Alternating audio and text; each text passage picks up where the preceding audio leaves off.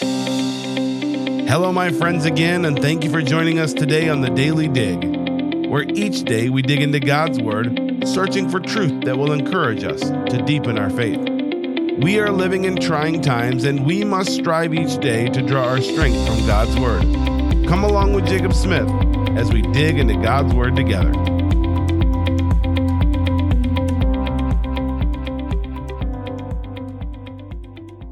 And welcome to another episode of the Daily Dig. I'm so glad that you've tuned in. We are continuing our study on the book of James, and we are in verse number 26 of chapter number 1. It says this: "If any man among you seem to be religious, and bridleth not his tongue, but deceiveth his own heart, this man's religion is vain." That's a strong statement there. "Pure religion and undefiled before God and the Father is this: to visit the fatherless and widows in their affliction, and to keep himself unspotted from the world." Just as we are looking at this passage, we are kind of coming back to what he talked about earlier, as he says, if any man just seem to be religious, he deceives his own heart. And so I just kind of want to start us off as we are looking into this passage. There is this outward aura that we believe that we can fool the world, fool the people at church. We can go to church, we can put on the show, as one person put it, painting our face, put our face on. We gotta go out there, put the smile on, put the suit on, put this on, and we seem to be religious. Yeah, and I think, when you're talking about, you had mentioned earlier, this man's religion is vain. When Scripture uses that word vain, and we know it today, sometimes we think that people are vain, but the idea in Scripture is, useless, worthless. And so when he says, if any man seem to be religious and bridleth not his tongue, notice the emphasis that's placed on the tongue, on what you say. And bridleth not his tongue, he deceiveth his own heart. This is the second time in these verses that the phrase, like you said, deceit. Usually when we think of deceiving, we think of deceiving others. But Scripture is saying, listen, if you're not going to take Scripture at its face value and what Scripture says, you're deceiving yourself, your own heart. You're thinking you're something you're not. And so the idea of bridling not his tongue, we're going to talk in chapter 3 about the tongue a little more. And actually that word bridleth, or controlling. If we don't control our tongue, if we don't control what we do, we're deceiving ourselves, and what we're doing is in vain. So then it says, pure religion, undefiled before God. So we are lying to ourselves, but now we're before God. Pure religion and undefiled before God, and the Father is this: to visit the fatherless and the widows in their affliction, and to keep himself unspotted from the world. Yeah, and I think when you're talking about this whole idea of deceiving yourselves and what it is, of course, the whole book of James is about faith that works. Our faith must be lived out. How many times does Scripture tell us, by your fruits, right? Bring forth therefore fruits meet for repentance. Let your life display that you're a child of God, and that's exactly what verse 27 is saying.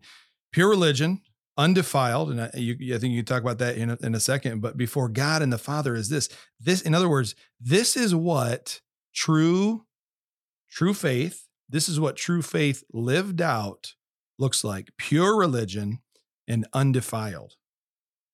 Or we could say pure religion and faultless before God. One of the things that we're seeing is that as we are keeping ourselves clean, we need to, per se, take a bath. And a friend of mine, I've mentioned this on the podcast before, but we had a guy that I worked with in the Department of Navy. He was a fellow believer, and he used to walk down the hallway, and he'd tell me this. He says, "Have you visited the bathtub for believers today?" And for those of you who have listened for quite a while, you've heard this. 1 John 1:9, if we confess our sins, he's faithful and just to forgive us our sins and to cleanse us from all unrighteousness. We need to regularly visit the bathtub for believers. I mean, how would it be for you just walking around to take a bath once a month? That'd be pretty bad. Not good. And so as a believer, pure religion and undefiled before God, we need to remember that we visit that bathtub, confess before God. But we don't want to mislead ourselves, deceiving our own hearts. We don't want to put on a per se a fake persona. And so this is where he gives us per se the prescription of pure religion. Yeah, and it's looking outside of yourself, right? It's there's something you're doing, and I love that phrase, to visit the fatherless and widows in their affliction. And of course, this goes back to what Jesus did while he was on this earth, and the lives he touched, the people he impacted. He reached out to the outcast, the broken, the hurting, and he's really giving us as an example in this. Hey, to visit the fatherless and widows in their affliction. Like, I love that word visit. Isn't like we would say visit, I'm just going to see you. We went to the Philippines a few months ago. And could I say that because I visited them? No, to visit is to dwell with, to be, to, and I love how someone said it, to put their hurt in your heart. That's pity and that's love. When you can see someone and put their hurt in your heart. A lot of times we only want our hurt, but he's saying, listen, make their burdens your burdens. Visit them in their affliction. Be a part of their help and their hope, and think outside of yourself. That's something I always encourage people who are going through difficulty and going through hard times. We're often selfish during hard times. Okay, this is my trial. This is my problem. Let me get through it. But really, the best way to navigate through trials that you're facing is to serve others. So you got to see this in this passage. Let's go back to James chapter number 1. We're tying a bow on James chapter 1. What does he say? He says, count it all joy when you fall into diverse temptations, which is the trials. Then he says, let no man say when he is tempted of God. So regardless of whether you're going through a trial, a difficulty in life that may not be sinful, maybe you're facing a tough financial crisis, maybe you're facing a health crisis, whatever it is, then he goes and says, even if you're battling sin, the solution is not focusing on yourself. Mm-hmm. The solution is to visit the fatherless and the widows. See, this goes back to taking our eyes off ourselves, walking in practical holiness. We are, I've said this time and again, we are God's hands and feet. How do people hear the gospel? Well, we take the gospel to them. How do they feel God's love? We go show it to them.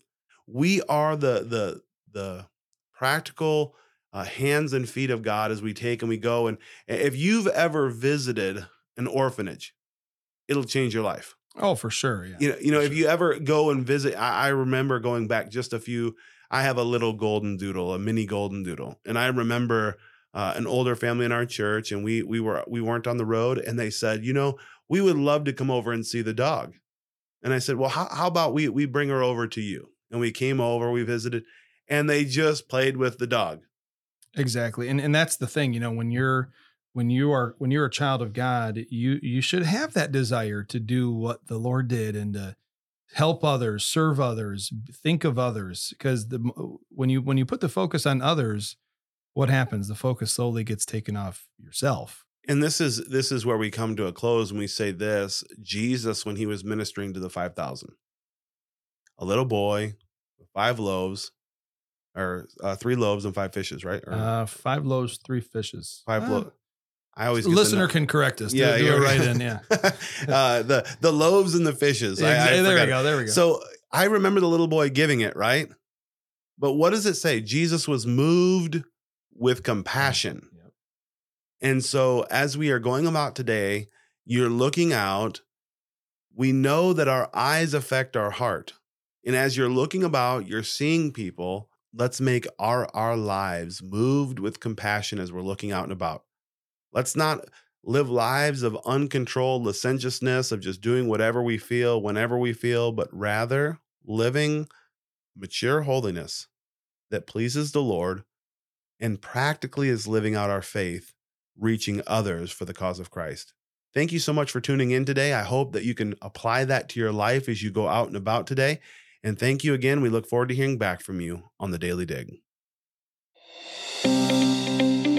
I hope you were encouraged by the Word of God today and challenged to dig deeper on your walk with the Lord. It is my prayer that you find strength each day digging deeper into God's Word. If you're looking for more resources, you can find them on thedailydig.org. Thank you for joining us, and we look forward to the next time on The Daily Dig.